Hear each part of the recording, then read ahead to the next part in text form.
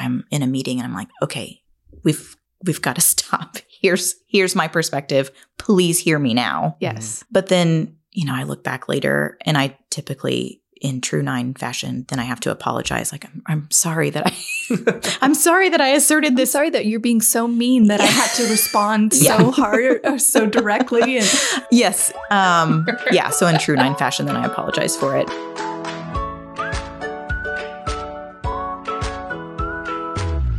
Welcome back to another episode of the Working Enneagram podcast, where we talk about the Enneagram in the context of work. I'm your host, Kelsey Taylor, and I am thrilled about the 2 guests that we have on the show today, who are both Enneagram 9s. First, we have Trey Johnson, who is an associate and youth pastor for a Baptist church. Welcome to the show, Trey. Thanks for having me. It's good to be here. And then our second guest is Jamie Reclue, who's also a longtime friend of mine, one of my bridesmaids. She is a community specialist and a bookkeeper with an architectural review company. Thanks for being on the show, Jamie. Oh, yeah, it's a pleasure. Okay, tell us a little bit about what it means to be an architectural review community specialist and bookkeeper. What is entailed in all of that? We work with master planned communities, started in the Austin area, now have moved in other areas of Texas. And what we do is we make sure that the developer's vision for the community is followed. And we do that by looking at builders' plans for what they're going to be building there. Is that something that you had just dreamed about being as a little girl? No, I did not know that this was a thing. It fell into my lap and I have loved it. It's been the job I've been at the longest. So, yeah. What do you attest that to? I think really the team that we work with. So my boss was actually a friend before, and I applied for the job not knowing it was her company. That's awesome. So fell into my lap, but it's just been an extreme blessing. The flexibility, it's an interesting job, but it's low stakes. It's allowed me to have a career and also be a mother. And I can't say enough good things about it. Oh, I love that. Yeah. That's awesome. Trey, how about you? Have you always wanted to be a pastor? I wouldn't say that. I'm a pastor's kid, so I grew up in the church. And so there's always that little bit of, seeing sides of ministry that are less appealing than others. But I would say ever since I was 16, I never thought of or even think it's possible to do anything else. So, that is amazing. Yeah. Okay, y'all are both PKs, which is Yeah. pastor's kids. Yeah. So tell me about your experience growing up as a pastor's kid. It was a wonderful experience. Most of my growing up was in Oklahoma, and all of my extended family is all in Texas. And so kind of further away from our extended family, our family, immediate family, got really close knit. And so the way that we were around church was really everybody's ministry. We were all a part of it together. And so growing up in the church in that way, I know a lot of people who were pastors' kids that had like really bad experiences and really just awful things that they got exposed to, seeing kind of just the whole side of everything. That was never my experience. Every church that I've been a part of, it felt like a family. And I think the biggest thing for me was my parents' ministry was never a job. And that's never been how I ever looked at it, was a 9-to-5 job because of the way I was growing up. But me and my sisters and even my mom, we always felt like we were our dad's first ministry. Like he was ministering to us. And That's really we never cool. had anything to rebel against. Honestly, there was nowhere we wanted to run that was more appealing. It's really cool. I love that. That's not the common story that I hear. So I know. I appreciate that. Very blessed by that. That's awesome. How about you, Jamie? Yeah, I think there can be negative experience to being a pastor's kid. And I certainly experienced some things unless you are in that position. Like we always knew if there was a phone call late at night, like something bad has happened. And I guess that could be true in a regular household, but a pastor's house tends to get more of those calls. Right.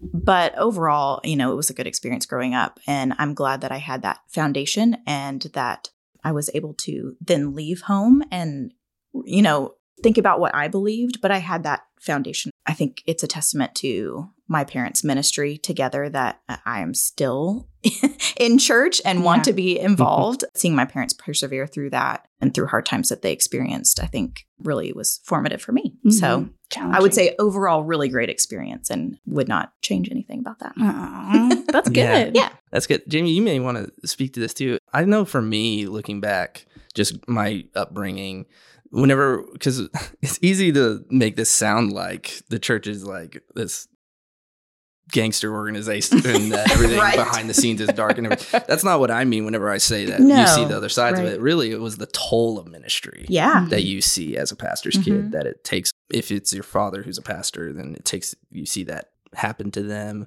I mean, that's been kind of my experience. I don't know if that's the same for you. Well, and funnily enough, my husband is also a pastor's kid. Yes. So we've talked a lot about how isolating ministry can be when you're in a leadership position like that, knowing you don't always get invited to things or you don't have as close of friends because, people might be judging you about something or, well, I'm not going to invite him to this party because whatever, Yeah.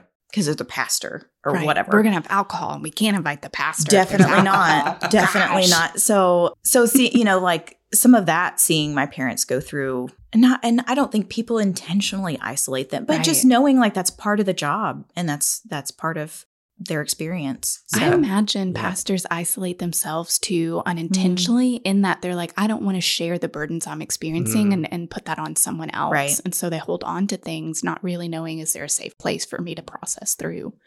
All right. Well, thank y'all for letting me kind of go off on this little bunny trail on PK and what it's like. I appreciate that. We will dive into some more of the 9 stuff. And just to kind of give our listeners a vision for where we're going to go, my hope for our time together is to show listeners what it is like to be a 9, how flexible 9s can be, how kind, the relationship that you have with anger. Maybe we can touch into that. I'd be curious to know. And then how you approach your work from the perspective of a 9, and then maybe where the wings, that 1 wing and the 8 wing, where they might show up at work if they do it all. But before we kind of dive deep into that, Jamie, tell me, what is your favorite thing about your job right now? I think one of my favorite things, and this is kind of strange, but we are a company of just women. And I don't know why, but I feel like it just makes our place really special. My boss, who is the creator of our company, started this just as a contractor, doing this by herself. When she first had kids, she left the workforce and then realized quickly she needed some extra income. So she did this out of her bedroom for many years, just herself, while she raised kids. And then once her kids were kind of grown and she realized, maybe I could do more with this. It's just been very fun to be part of that for the last few years of watching the business grow and being in an environment that's just women, empowering women. So that's really cool. Yeah. It is cool. Yeah. I imagine there is an element of feeling like a extended family when you're working in somebody's garage. Oh, absolutely. Absolutely. Yeah. We're all that close. So I love that. Yeah. That's awesome. Trey, how about you? What's the most fun thing about your job right now? What are you enjoying? Youth ministry side, I have awesome students that I absolutely adore. I just turned 30 this year, and so that's always the weird year of youth ministry where you're like double the age of the kids that you're ministering to. It's a pretty surreal feeling. Do they think you're old? Yes, they do. In fact, they were kind of surprised to find out that I turned 30. They told me I looked 42 the other day. That is rude. Almost. Oh my word. I almost lost my job slapping a kid in the face. It's fine. You don't have to keep that in the podcast, by the way. Keep it in.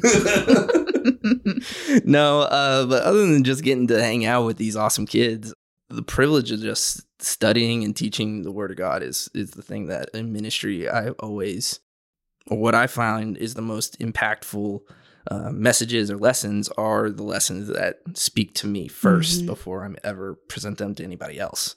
Because if the Holy Spirit is stirring in me in this, then that's kind of a indication to me that this is something that is worthy of sharing. And so being sensitive to that, and discovering that's really the thing that I love the most about what I get to do. That's fun.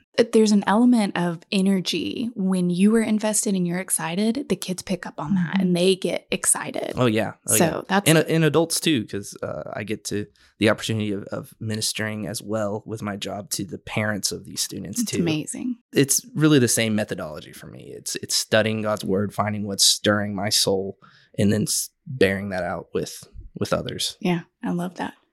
On the flip side of this coin, what is the most challenging aspect of your job right now?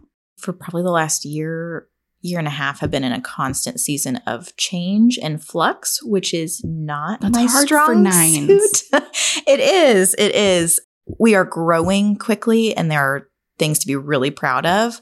But with that growth comes a lot of change. Mm-hmm. So adding new staff, which I can't complain about at all. We have a great team. And then a lot of tech changes, which I am kind of at the head of. So a lot of that's riding on me, and that's a little challenging. Yes. But yeah. I love the way that nines can tactfully communicate their challenges with this Instead positive of, spin of like, it's the hard, but worst. it's okay. Yeah. It's hard, but it's okay. It's Great. I'm doing good. Yeah. it's partial coping as well. That's it. Yeah. That's amazing. Trey, how about you? What's challenging right now for you? Well, right now, end of July, beginning of August sort of time in season. That's always a tough time in terms of student ministry, because it's the transition from summer and summer availability and getting to be with your kids a lot to coordinating schedules, thinking of events, coming up with times for events that don't conflict with other things. That is the most stressful part of what I do. And that is hard. yeah, I operate more better in a fixed structure whenever I know what's going to happen. Mhm. Whenever I have to make the structure, it brings me a lot of anxiety because I'm not that's not the way my mind naturally flows or works. Right. And I imagine from a nine perspective, there's so much decision fatigue with even just one event where you have to plan. There's so many things to decide. There's that. But even in terms of that, so like whenever you make an event and someone has a game or another event that conflicts with that, and you have to follow through with it because it's like, this has been on the schedule for a while and I'm sorry you can't come. That's the worst part, is because whenever we schedule things out, we do it for fellowship. We do it for opportunities to grow together as a group. And so, being a nine, I hate whenever people feel left out in that way because they can't attend because they have other commitments elsewhere. So. Yep. Does that make you resent the other commitments at all? Do you I could find myself being like, I freaking hate football. It takes the kids away from the church and me. Like I can get frustrated. Yeah. It's easy to get in that sort of mindset and that mold sometimes, but I think more so I hate that circumstance of you can't do this with us, and that sucks because we want all of our students to be together all the time and be included. And yeah, absolutely. That's well said. I love that. Okay, we've talked a lot about Enneagram 9. So for those of you who are listening, if you're not familiar, the Enneagram 9 is known as the peacekeeper, sometimes also the peacemaker.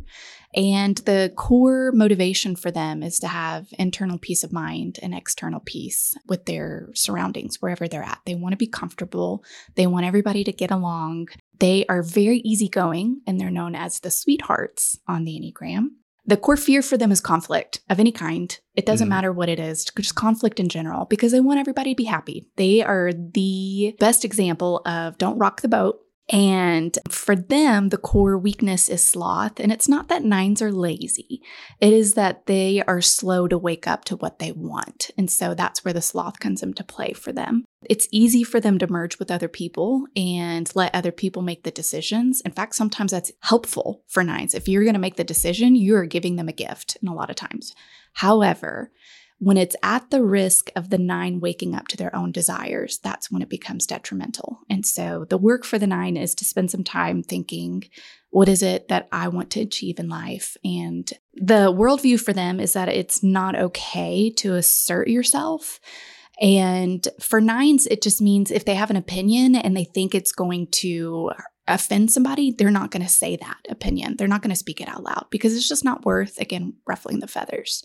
The wings for the 9 we'll get in just a moment, but I think that's a good introduction for 9. So Jamie, how do you know beyond the shadow of a doubt that you're an Enneagram 9? Oh, the ways. I mean, everything you just said is so accurate. The avoidance of conflict. Sometimes decisions are hard because I can see too many perspectives of everybody else. And so it's hard to pull a trigger, and just wanting everybody to get along. There were even TV shows that I'm like, I don't know if I can watch this because there's so much angst and it's just a lot. Don't watch The Bear. I did. And you know what? Actually, I found that show specifically hard to watch. It is hard to watch. But healing because they all still are okay. So it's almost like good to watch the conflict and then still everybody be okay. I love that. It didn't end anybody's existence. Right, exactly. I still need to watch it. So you definitely should. Just know that you might be a little anxious for Jamie, a while. are you an Office fan? I am an Office fan. Did the dinner party episode give you anxiety? Okay, remind me which one that. Oh, yes. Yes. Okay. Yes. Thank you. Yes, absolutely. Yes. Me too. That's the worst. It's hilarious. It's hilarious and also very uncomfortable for a 9 to watch. I say that like I know all 9s for this 9 speaking right now. Yes. It's probably true for a lot of 9s, but yeah. I would agree. All right, Trey. How do you know beyond the shadow of a doubt that you're an Enneagram 9? Well, I like naps and I don't like deciding where to eat at restaurants. So yes. I'm told that. My wife, Kelsey, is a huge fan of the Enneagram. And so she gave me this webpage. I don't even remember what website it was, but it had all of the types. And it was just like 3 to 4 sentences of just very, very basic summary of what they are. I was going through all of them, and in every single one, I thought I was.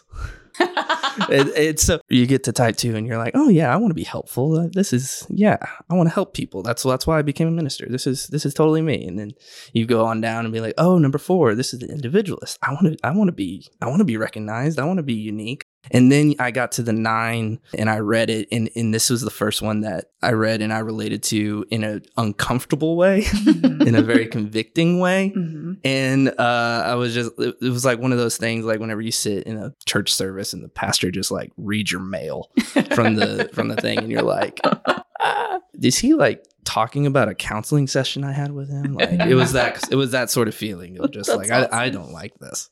And then the very last line, Kelsey, this is so funny. It's the very last line said, and typically type 9s can see themselves in all the other types. And it was like, well, I guess so.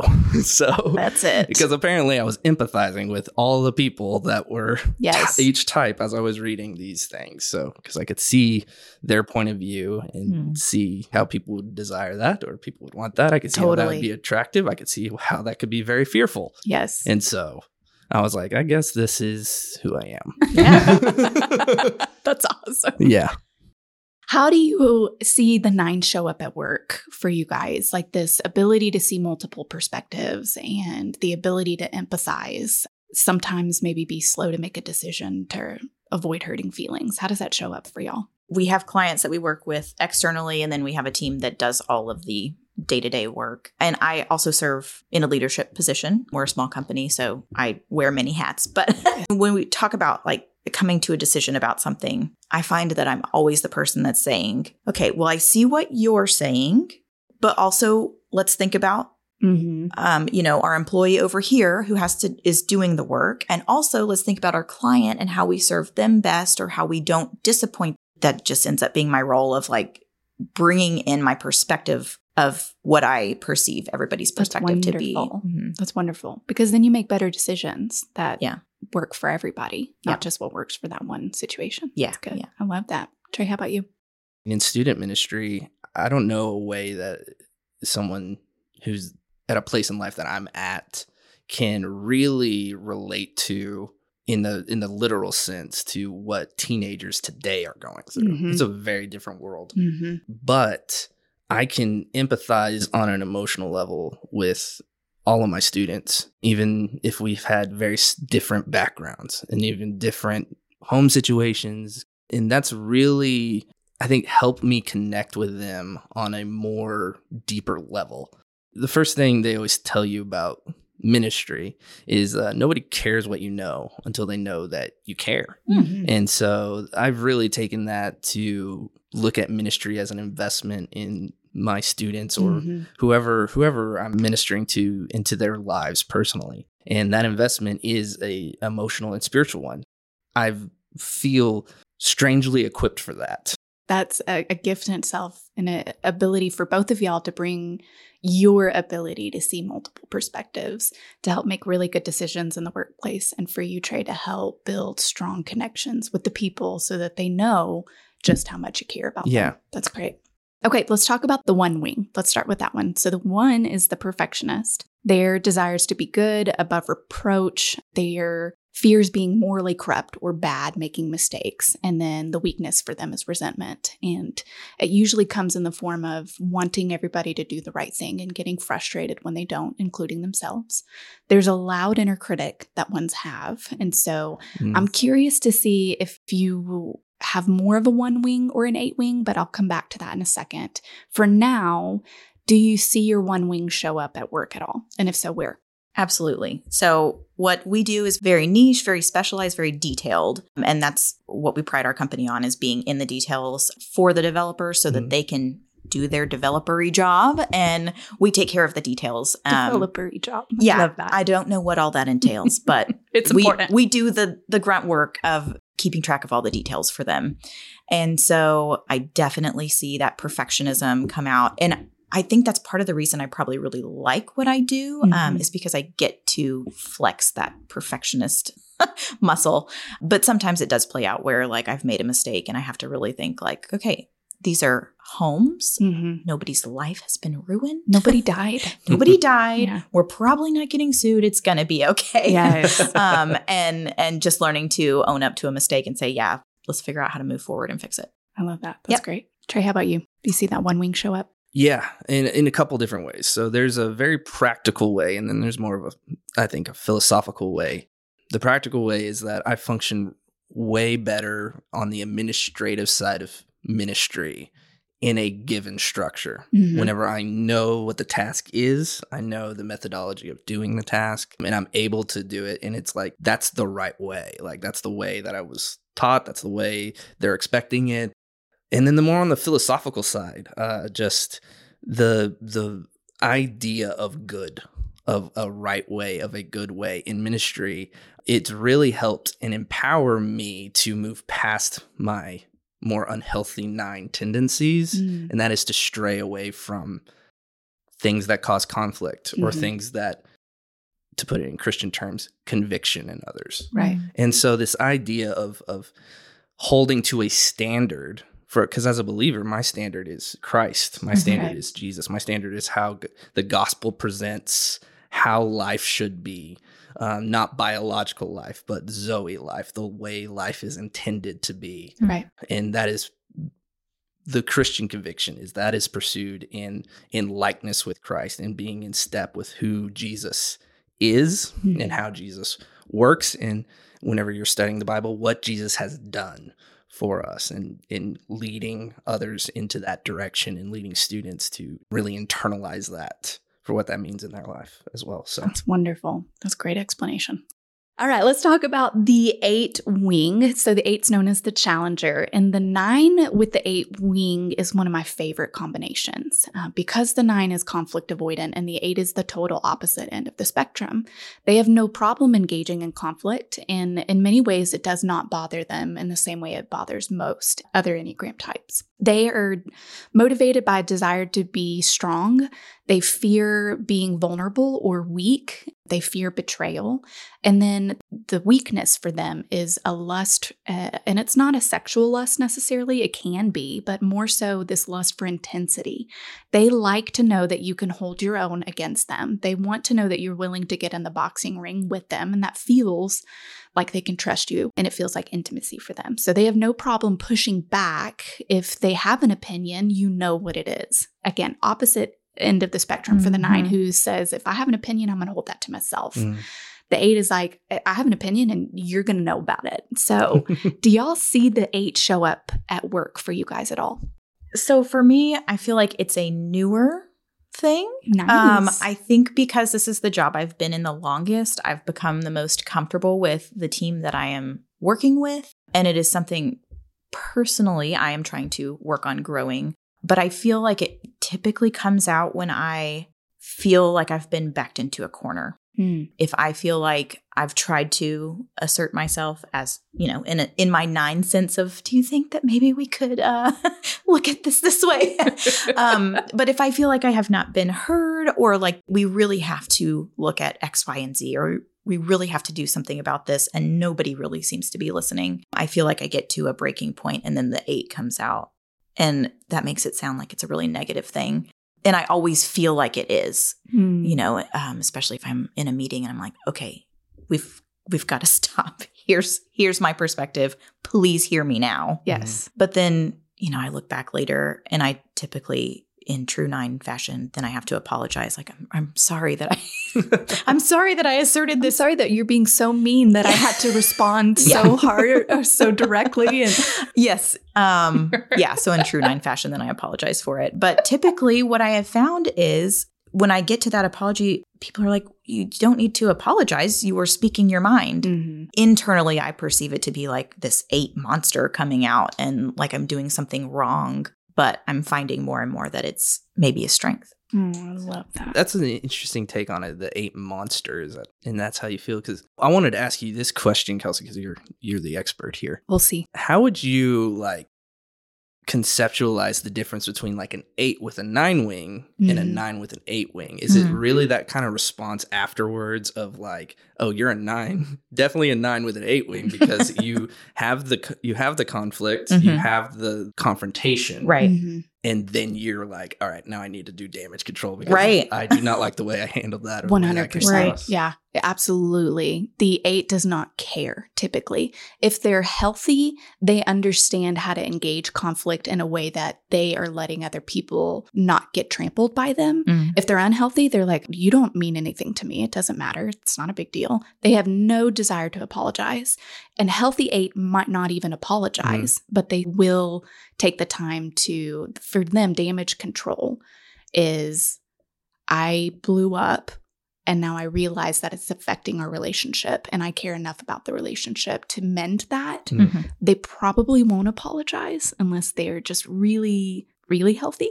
But I think it comes back to the motivation of the 8 being wanting control and wanting to make sure nobody is controlling them. Right. And the 9 wanting to make sure everybody's okay. So 9s are absolutely going to apologize if they feel like they've ruffled feathers. That's a great distinction, I think, between the two. Good question. So a 9 to be able to say, yeah, you've really got to have hard conversations. Or I'm going to step into a role where I know I'm going to have hard conversations is not something that they intuitively are drawn towards. Did you have that demonstrated for you from your parents to where it's like hard conversations are important, they have to happen? Or do you just feel like the Lord has just pulled you in that? Or is that your 8 wing? I think it may be a combination of all of the above for discipline reasons. Everything I did was never just a infraction of the rules that were set before us, but a reflection on my spiritual life. And that's always fun. Yeah. I'm sure Jamie has a fun weight to bear. It's a fun thing that in a unique parenting style, having a pastor for a parent. Absolutely. It causes you to intuitively grow this sense of we are spiritual beings. Right. We are not, the things we do with our body are not just a reflection on the things we do with our body. Right. They are a reflection of what we believe and the decisions that we make that lead us to this place or to that place. And that, I think, has really helped me grasp conflict. That's awesome. Because I see that in everybody now. And I see that through everybody's decisions. And so speaking truth into those things and shining a light to people about this is why this is happening to you. This is why you choose this. This is what, and this is how God can redeem you. This is how the Lord can bring healing to you. That's the big thing that... that's the beauty of the gospel. It is. It is. I'm not here to shame you. I'm here to help you step into a better. Yeah. So I guess you can say I was bred to have an 8 wing. Thanks, Dad. All that said, do you think you are more developed in your 1 wing or your 8 wing? and I have a guess. I can guess now if y'all want to know what. Yeah, you go ahead. Okay. You guess it. Hands down, because I know you so well, more developed in the one wing. Absolutely. And I think the friendship that we've had, we've appreciated that overlap of the oneness and the nineness in each of each other. Yes. So Yep. I would say 8-wing for you. You think so? And I have a specific story of why. Okay. So when y'all had Ollie, who can go by Olivia if she wants to, I came over to help Kelsey with breastfeeding, and you're in the room and I could feel the dad presence. And I was like, this is a protector. This guy does not play. You didn't have to say anything. I could feel it. And I did not know. I didn't make you feel bad, did I? Oh, no. Okay, good. No, I could just feel like the protector vibes of Okay. like, this is my wife, this is my kid. And maybe I misinterpreted what it was, but I could very much, I was like, these girls are going to want for nothing. These girls are going to be well taken care of. And so that's why I would guess 8-wing. Well, that's very sweet of you. Again, whenever I think about the hierarchy of what others need, it's always the 8-wing is the comfort singer for the 9. I very rarely ever view that as something that I need until it happens. I need to say this, and I need this person to at least hear this. This may be the first time in their life that they actually are confronted in this way. And so I don't know if that's the 8-wing or the 1-wing, because I feel like that is a internal goodness chart in me that is like, this is the highest value and this is what this person needs to hear. And if I don't say it, I will regret it. I think that's a really good blend of both. Yeah. All right. I want to end our time together with giving y'all an opportunity to share some advice for Enneagram 9s. What is it that you wish that you knew earlier, or you can share something that you have learned and that you want to pass along that wisdom? I think sometimes people are listening and they are looking for advice on how to engage with a 9. So if you have something like, here's what you should know about 9s that most people misunderstand, or that I wish people knew about me, all of those would be good. Don't be afraid to speak up. Asserting yourself. Like we talked about in the bear, like there are so many other different types of people that conflict doesn't bother them near as much. And you are more sensitive to it. And that is a gift. It's not a hindrance. But speak your mind. It is more than likely not going to cause a relationship to end. And because of the way that the 9 operates, we tend to have the strength of doing it in a really healthy way, bringing about what we want to say. So I think that's something that I'm still personally working on and it has been really important to me, but also really empowering to see that, like, in a work setting, in a personal setting, if I really feel strongly about something and I voice it, typically it goes well. And even though there's those like feelings of anxiety or knowing I've got to say this. Yeah. or else I'm going to have internal chaos. It's still, once you get to the other side of it, it's worth it. Your opinion and your thoughts matter. Amen. And you know what? Every once in a while, pick where you want to eat. Even though most of the time it usually doesn't matter. Sometimes make your opinion heard. I love that. The one time it does matter. Yeah, it's okay to say it. Yeah. Trey, how about you? What advice do you have? It's important to press a 9 for an opinion if you know that it's there and that they're not contributing to it, because the way the 9 brain works, it is for your benefit and the benefit of your team, because they are the ones who can see the perspective of the people around them. With that, this disclaimer: if you have a 9 in your life and you're going to press them for their opinion, prepare yourself, because 9s voice their opinion in a way that is the most comfortable for them, in the most way that they think will land the best for you.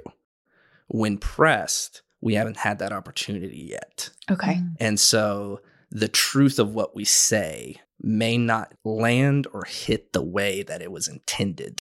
If you're a 9, don't let your 8-wing be your accuser and your 9-wing be your judge. Okay, I'm going to sum that up just to make sure I'm tracking. So when you say your 8-wing as the accuser and your 9-ness as the judge, I was thinking... The 1-wing as the judge. The 1-wing, got it. Okay. I was thinking externally, like you're accusing others and you're judging others, but you are thinking internally. Yeah. I'm accusing myself and I am judging myself. Yeah. That's fascinating. And I think that's super helpful to hear that I think every Enneagram type is hardest on themselves than they are on other people. Yeah. But I think some people can miss that from the 9s because they are so easygoing that we just assume everything's good with you too. Yeah. So I appreciate a peek into that. Jamie, do you resonate with accusing yourself Absolutely. and judging yourself? Yeah. I had never thought about it in that way, but yeah, that's pretty spot on. Thank you for summarizing that. This is why we're 9s, Right. with these wings and not 1s with a 9 wing or 8 with a 9 wing, is because that external part, we do our internal filter to keep ourselves from doing that. If what I'm going to say to you sounds judgmental, I'm just not going to say it. Yep. Or if I'm saying to you sounds like I'm accusing you, I'm just not going to say it because I'm a 9. Right. And I value our relationship more than whatever it is I have to say. Mm-hmm. But if I walk away and there is something that you needed to hear, that I know you needed, Mm-hmm. and I didn't say it, that's me judging myself. That's me accusing myself, being like, you were afraid of what this would do to your relationship, not knowing that every relationship is meant to evolve and change Mm-hmm. as you interact with people. You want to keep the peace of the relationship that you have now, and you forsook what the opportunity to grow, or to speak life into this person, or to speak something into this person that would ultimately be for their benefit because of your fear. That's beautiful. That's so good. Thank you so much for joining me on the show today. Yeah. Woo-hoo. Thanks for having us.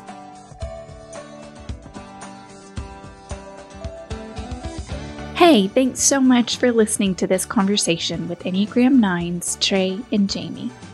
We hope you enjoyed diving into the world of the Type 9 and their work dynamics.